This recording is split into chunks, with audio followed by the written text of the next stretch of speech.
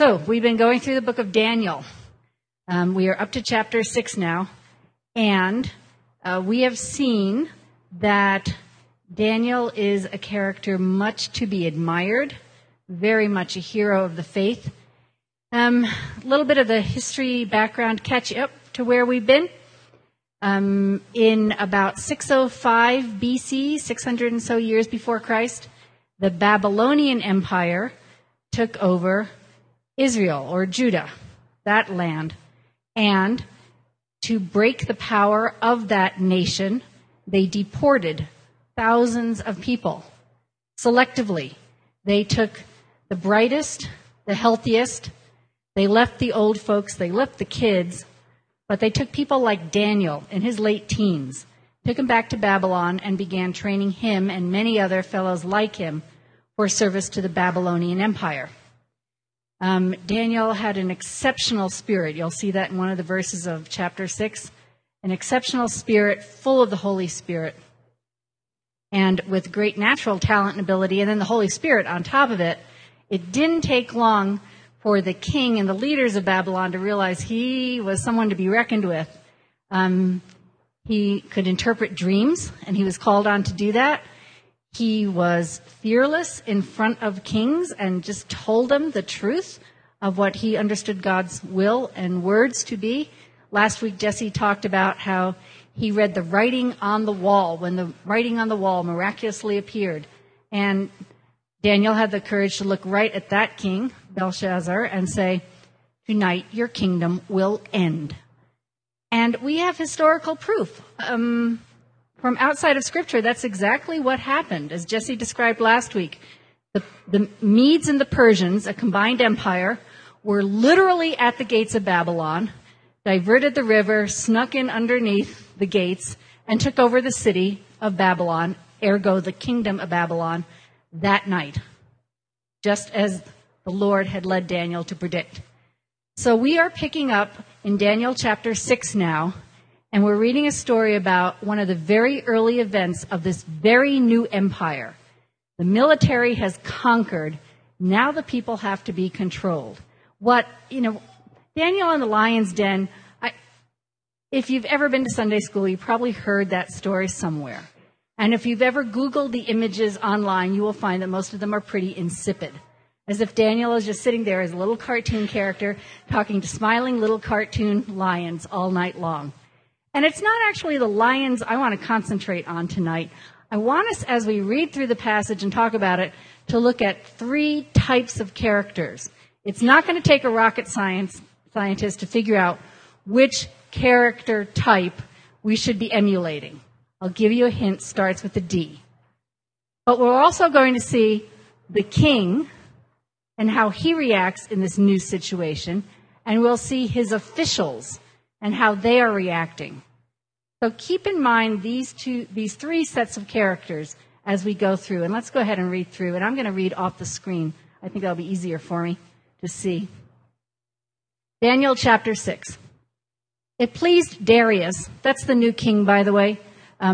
It is either equivalent to Cyrus the Persian, or it's the general who conquered in Cyrus's name, who's been left behind now to control Babylon. Either way, Darius, the royal one, we are dealing with a new king who's in charge of this now. New king, new job, new nerves. It pleased Darius to appoint 120 satraps to rule throughout the kingdom, with 3 administrators over them, one of whom was Daniel. The satraps were made accountable to them so that the king may not suffer loss. Now Daniel so distinguished himself among the administrators and satraps by his exceptional qualities, or exceptional spirit in some translations, that the king planned to set him over the whole kingdom. At this, the administrators and the satraps tried to find grounds for charges against Daniel in his conduct of government affairs, but they were unable to do so. Now, these guys, maybe they were just jealous of Daniel's integrity and his ability and his wisdom. Maybe they were opportunists and they just couldn't see why they couldn't wheedle their way into one of the top positions, because he's one of the top 3. I'm sure there was a lot of competition, a lot of jockeying going on in this new empire, this new Persian part of the Persian Empire. Or maybe they might have just been bigots, because later on they're just going to refer to him as that exile. Maybe they just didn't like Jews. I mean, maybe they were just that racist. But anyhow, they had it in for Daniel. They could find no corruption in him because he was trustworthy and neither corrupt nor negligent. Finally, these men said, "We will never find any basis for charges against this man Daniel unless it has something to do with the law of his God." So they're going to find some way of trumping up charges against him because of his faith. So these administrators and satraps went as a group to the king and said, "May King Darius live forever. The royal administrators, prefects, satraps, advisors, and governors have all agreed," which is unlikely, "that the king should issue an edict and enforce the decree that anyone who prays to any god or human being during the next 30 days, except to you, O Majesty, shall be thrown into the lion's den. Now, your Majesty, issue the decree and put it in writing so that it cannot be altered, in accordance with the law of the Medes and Persians, which cannot be repealed." So King Darius put the decree in writing. Now, when Daniel learned that the decree had been published, here comes my favorite part.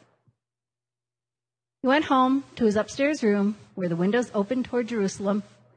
3 times a day, he got down on his knees and prayed, giving thanks to his God, just as he had done before. Then these men went in as a group, and they found Daniel praying and asking God for help. So they went to the king and spoke to him about his royal decree. You see how duplicitous they're being here? They're leaving some information out.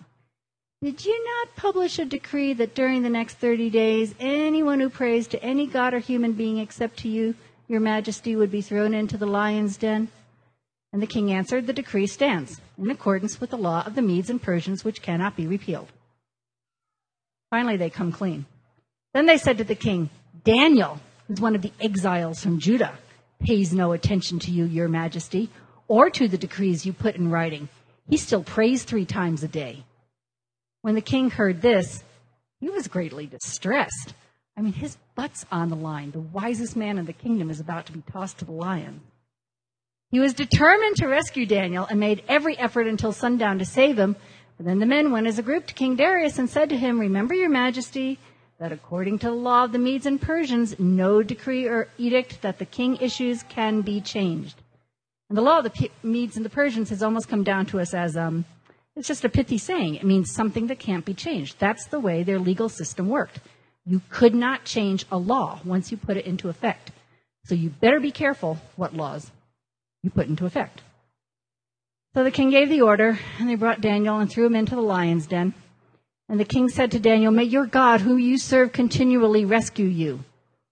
And a stone was brought and placed over the mouth of the den, and the king sealed it with his own signet ring and with the rings of his nobles, so that Daniel's situation might not be changed. And this is the part that makes me kind of laugh.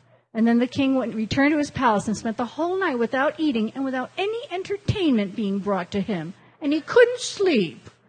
Poor baby. No DVDs for him that night.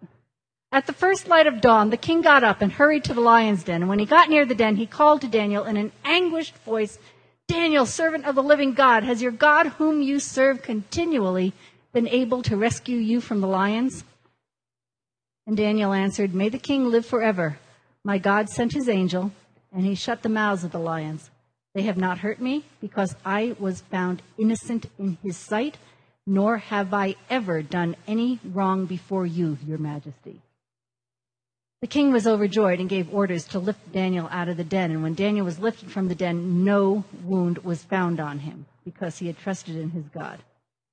So at the king's command, the men who had falsely accused Daniel were brought in and thrown into the lion's den, along with their wives and children. And before they reached the floor of the den, the lions overpowered them and crushed all their bones. Then King Darius wrote to all the nations and people of every language in all the earth, "May you prosper greatly. I issue a decree that in every part of my kingdom people must fear and reverence the God of Daniel. For he is the living God, and he endures forever. His kingdom will not be destroyed. His dominion will never end. He rescues and he saves. He performs signs and wonders in the heavens and on earth. He has rescued Daniel from the power of the lions. So Daniel prospered during the reign of Darius and the reign of Cyrus the Persian. Wow, we can almost just close in prayer right now, couldn't we? So like I said, it probably doesn't take rocket science to see who the good guy is in this story. Yeah, okay. Okay, Daniel, yay. That much the Sunday school stories got right. As I go through this, I'm hoping that we can just flash the PowerPoint with the relevant verses up again. So as we begin, you see at the beginning the two types of, I would call, sort of nasty characters. We can get those early verses up. Yeah. Situation, political instability. Recent military takeover of a country. That does not mean the people are happy and easily subject. Now, can you imagine if Obama had come in and kept Bush's cabinet? Not likely. And yet Darius has already heard the reputation of Daniel and has such trust in his integrity and his trustworthiness that he keeps him on as one of the top 3 in the kingdom. Unheard of in a political situation. And it rather upsets all the other guys jockeying for the position. Daniel had no corruption, no negligence in him. I think if he worked here in the 21st century, he would be the kind of guy who never messed around with internet at work or at home, alone or when others were present. You could give him the key to the supply room, and I don't think he'd steal a pen. I think also he was the type of guy that if someone else had a good idea, they got the credit for it. He wasn't self-aggrandizing. He didn't go after it for himself. And I think if you worked for Daniel, you worked because he was not negligent. He was diligent in doing the responsibilities that were given to him. They knew they would find no corruption or negligence in him. And yet here's a time where everything's up for grabs. So grab what you can. But they did realize that he was so devoted to his God that if they could trump up some charge that made it seem like his faith was a detriment to the culture and the government, they could get him on that.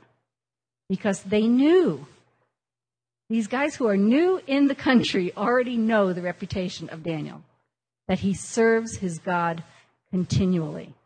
So if they want to trip him up, they're going to have to set him up. And they came up with a really slick idea.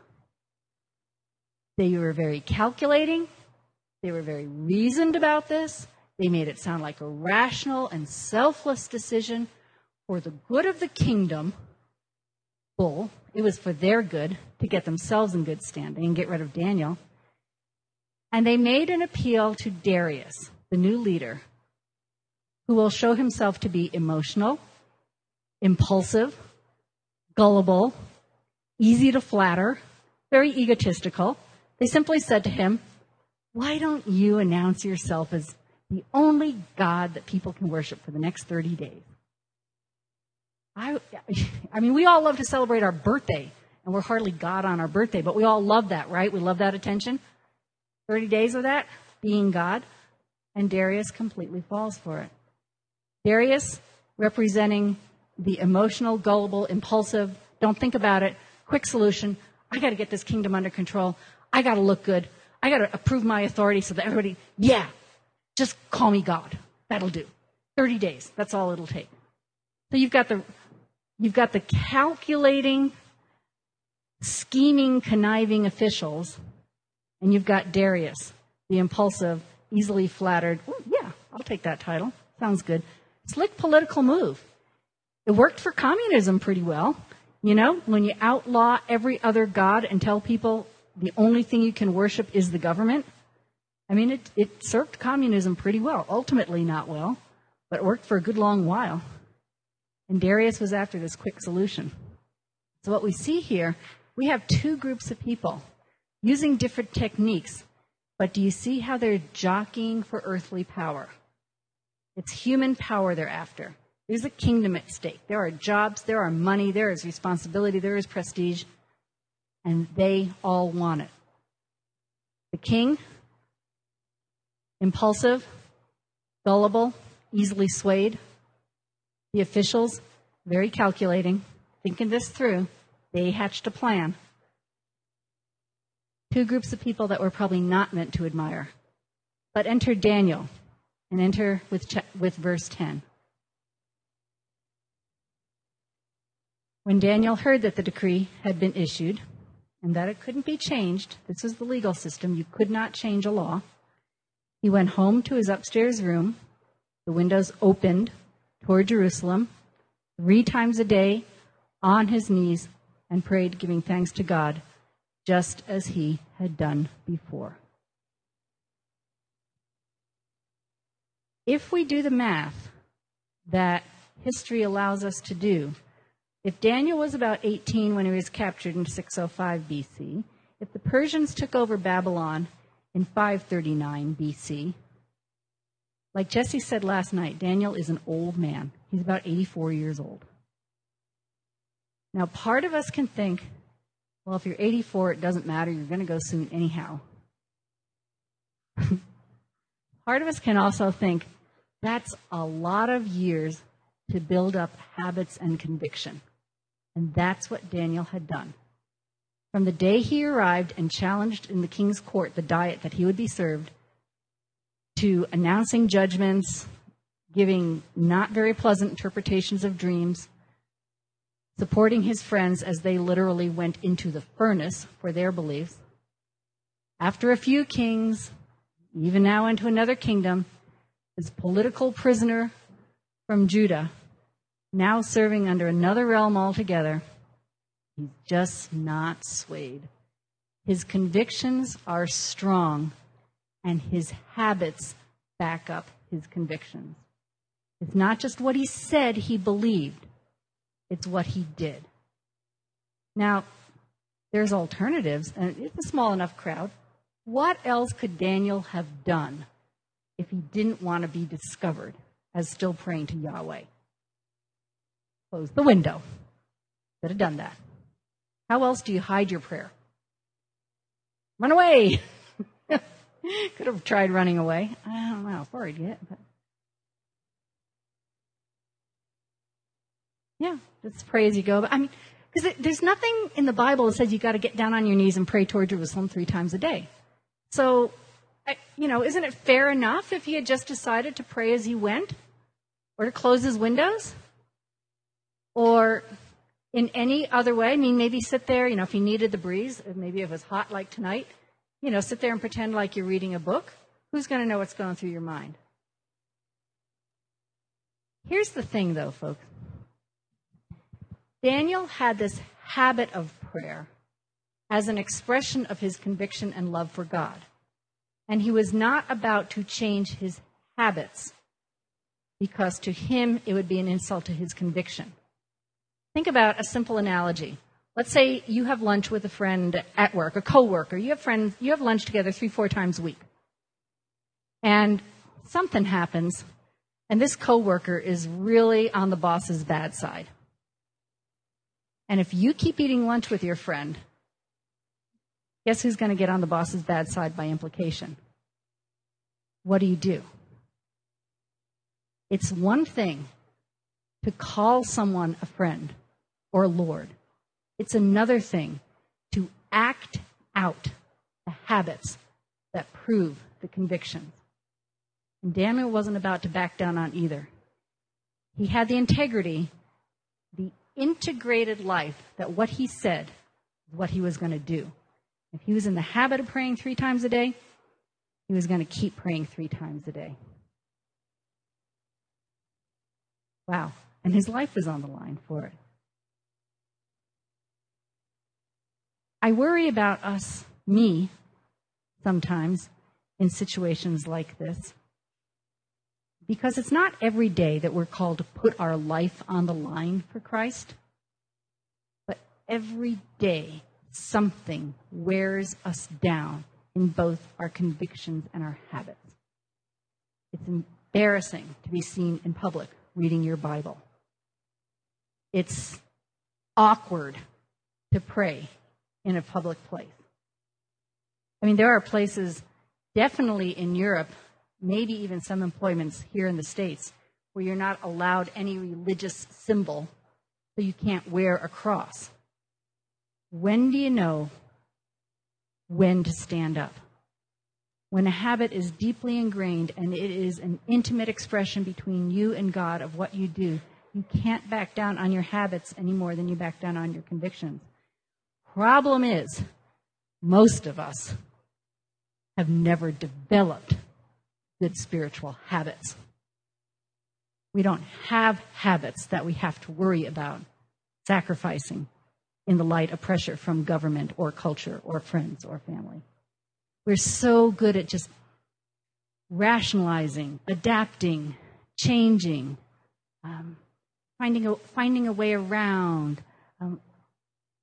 I make this analogy. If I wanted a formal garden and shade trees at my house, and I planted them, and then decided I don't really like that arrangement, so ripped them up and planted them other places, and then the next year thought I don't really like that arrangement, and ripped them up and planted them again, the roots would have no opportunity to grow. I wouldn't get my formal garden or my shade trees because I didn't give them time to develop and grow. If you long for an intimate friend, but you only answer the phone half the time, and you don't show up some of the time, you're not going to get that intimacy because you're not living out the reality of the words you're speaking. Habits aren't sexy. Habits can sometimes even seem dull. Sometimes they're very inconvenient. But habits are what demonstrate the reality of what we claim we believe and stand for. And there are things that we can only have if we do them habitually over time. The day you say, I do, is only the first of many days where you better say, I do. Because 10 years on, if you have no more depth of love and trust and intimacy than you did that very first awkward day and night, oh God, you're missing out on a lot. But unless you put the 10 years into it, you won't have it. Some things can only be developed over time. And for Daniel, it was God above all. God above all. For these other players, the king and the officials, it was expediency, power, prestige, now. But for Daniel, he was just above that realm, God above all, and he would not back down on his habits. Well, if we go on a little bit, we can see that, let's see, what verse do I want to look at? 13-ish? Yep. So the king finds out that it's Daniel, and he realizes he has been had. He has been duped. And he's probably pretty pissed. Because he's about to throw one of the wisest men in the kingdom into the lion's den on a technicality. So I'm sure he got kind of angry at the officials at that point. And he shows his continual impulsiveness. Well, there's got to be a way around this. And he works all the way till sunset. Can we do this? Can we do it? No, you can't change the law of the Medes and Persians. You signed the decree. It stands. Into the lion's den he goes. I want to tell you a story, a little bit of a similar stress situation that I found myself in once. In another church that I worked at, that church, it was a large, very wealthy church. They'd made the commitment that 20% of every penny that came into the offering would go to missions. You can do the math. The missions budget was about $500,000 a year. Big church. Generous church. Very generous. But at a point where staff was turning over, and for a while there wasn't a senior pastor, and we had an interim, and people were going elsewhere, and giving was dropping down, it really was a strain for 20% of the budget to be set aside for missions. And so I was asked if, for a period of time, if we could cut back on the mission spending, because there were literally salaries and bills that had to be paid. But it would stay on the books as the missions money, and as soon as the budget turned around, it would all be paid back. Okay. So a new senior pastor came in, and people did start coming, and budget did start popping up a little bit. But he found out a few months into his tenure at the church that this internal borrowing had been going on, department between department. And, I mean, it's really not an immoral act in itself. I mean, in a family, your cousin needs something this week and you need something the next week. But what really bothered the pastor was that he hadn't been told this. He had asked, do we owe any money to the bank? And he'd been told, no, we don't owe any money. That was a little duplicitous because the church owed itself, department to department, they owed missions about $150,000. That's a significant debt. So he was a little ticked and said to the leadership, I want this stopped. I want this fixed immediately. All right, so you've got a new pastor, and you're already off on a little bit of the bad foot with him because he hadn't quite explained the whole situation right. You've got a bunch of panicky leaders thinking, oh my God, how are we going to do this? How are we going to do this? How are we going to do this? Enter little old Fran.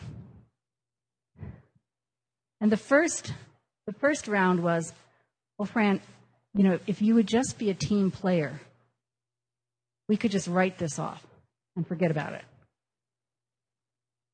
And then I said, no, because the congregation has been promised for every $1 they give, 20 cents is going to missions. No, you can't just write it off. Well, Fran, legally, and this is true, whenever you give to a nonprofit, the nonprofit gets to decide how the money is spent. And I said, yeah, I know that, legally. Ethically, you do with the money what you told people you're going to do with it. And an aside right here, on the Holy Bible, when you give money to scum, scum does what they tell you they're going to do with it. There's nothing underhanded. So, yeah, legally, great. Ethically, no. The money has to go to missions. Third appeal. This is a groaner.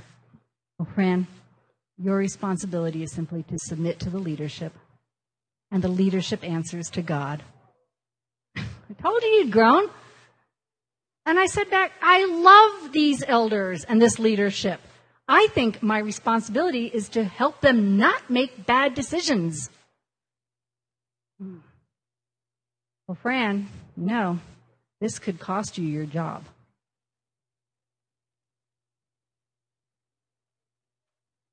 Hang on to that thought.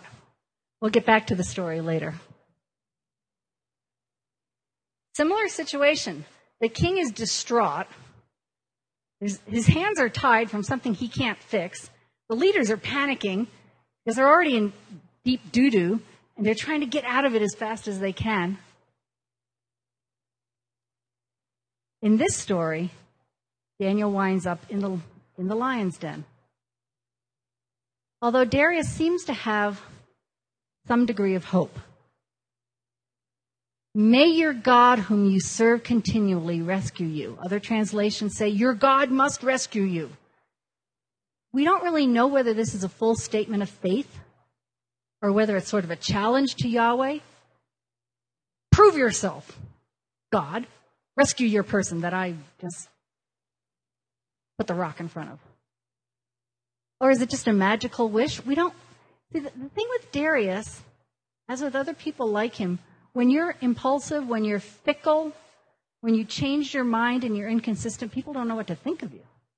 So I look at this and I say, I honestly don't know if he was saying this out of faith or if he just hoped to heaven that he wasn't going to have to answer for the death of Daniel.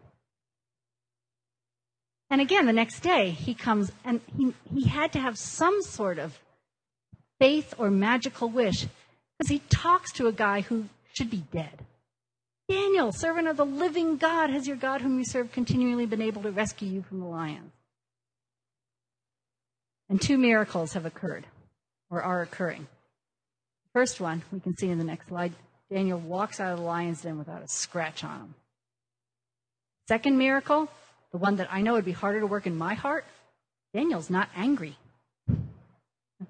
Daniel just kind of walks out, and I can just picture him dusting himself off and sort of the good servant, and saying, "Oh, my Lord and King, I am innocent in God's eyes, and I have done nothing to offend you. And what's on the agenda for today, sir? I mean, he didn't come out ranting and raving. He didn't come out making a public spectacle and a huge deal out of this.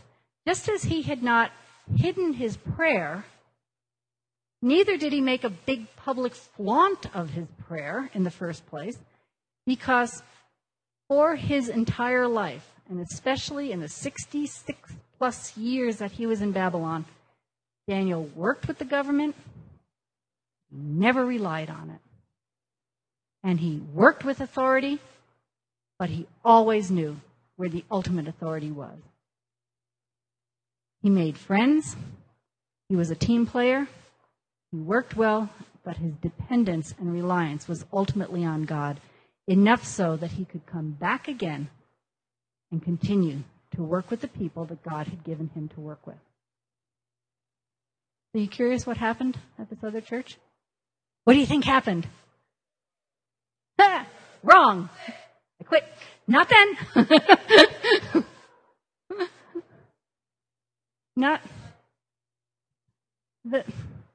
Not much. I mean, not much happened. They found other ways.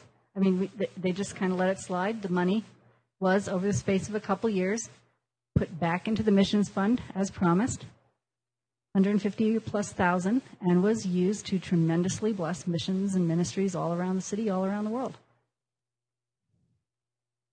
And I knew it could happen that way. I knew these guys loved the Lord. I knew they were in panic mode. I knew their hearts were in the right place. But impulse and quick solutions aren't always the best thing. And so he just kept working.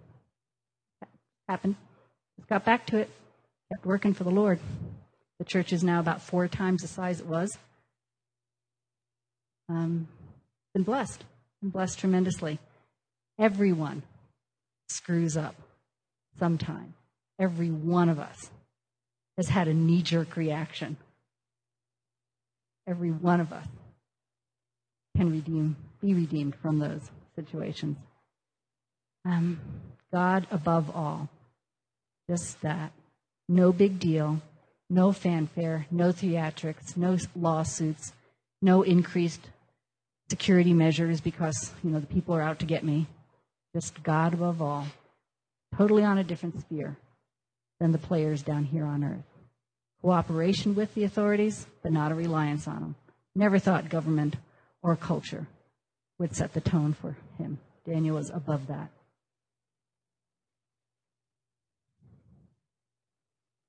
There's, and Darius, in the meantime, good old impulsive Darius, well, forget it.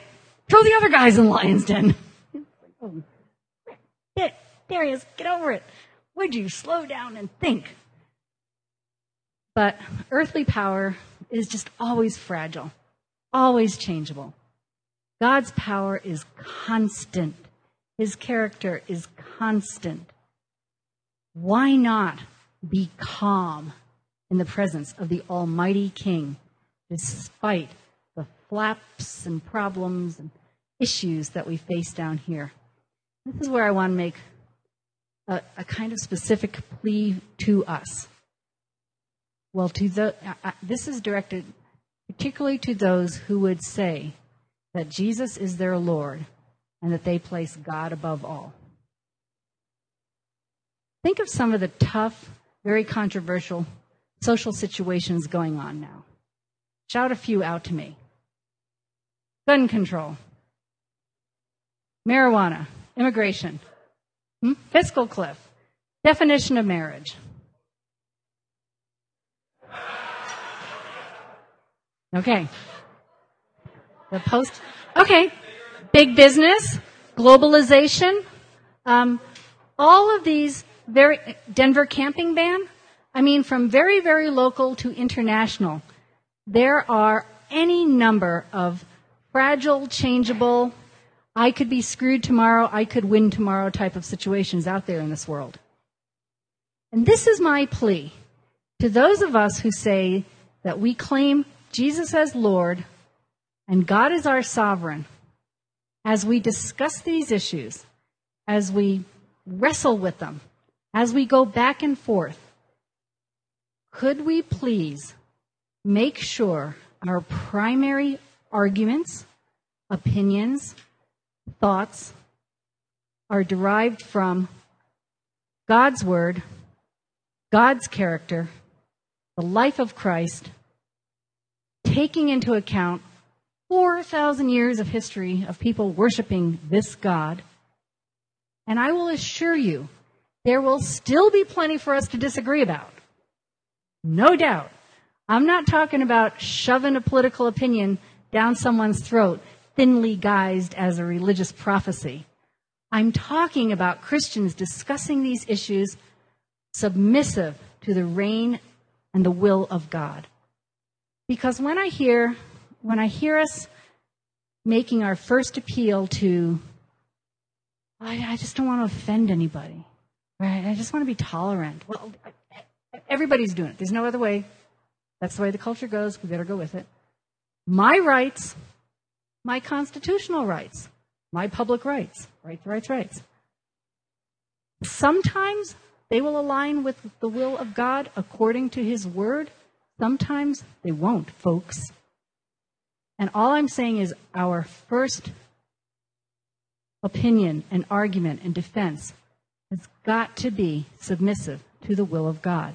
And I assure you we will still find plenty to disagree about, but we'll be doing it from the common ground of worshiping Yahweh rather than depending on either our culture or our government. These very last words from Darius are truth. We don't know how firmly he believed in Yahweh as the only God at this point, but man, he comes out with the right words. The living God who endures forever, whose kingdom will never be destroyed, whose dominion will never end. Yahweh who saves and rescues, performs signs and wonders, and who has even rescued Daniel from the power of the lions. We have so many things that are our metaphorical lions. We have them individually. We have them as a church. We have them as a nation. We have things that divide us. We have things that confuse us. We have temptations in our homes, our workplaces, our schools to just finagle a little bit around the will of God.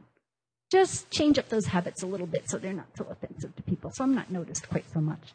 But your habits, your spiritual disciplines, your habits demonstrate the strength of your convictions. And your convictions will not grow unless you habitually grow them. So as I said, we're going to have prayer available over in the prayer cave. If there's anything in particular you want someone to pray with you about as we turn to God and worship, let's pray that there's just a little more integrity in us. Integration of being and doing, saying and thinking, in which God is above all. Thanks.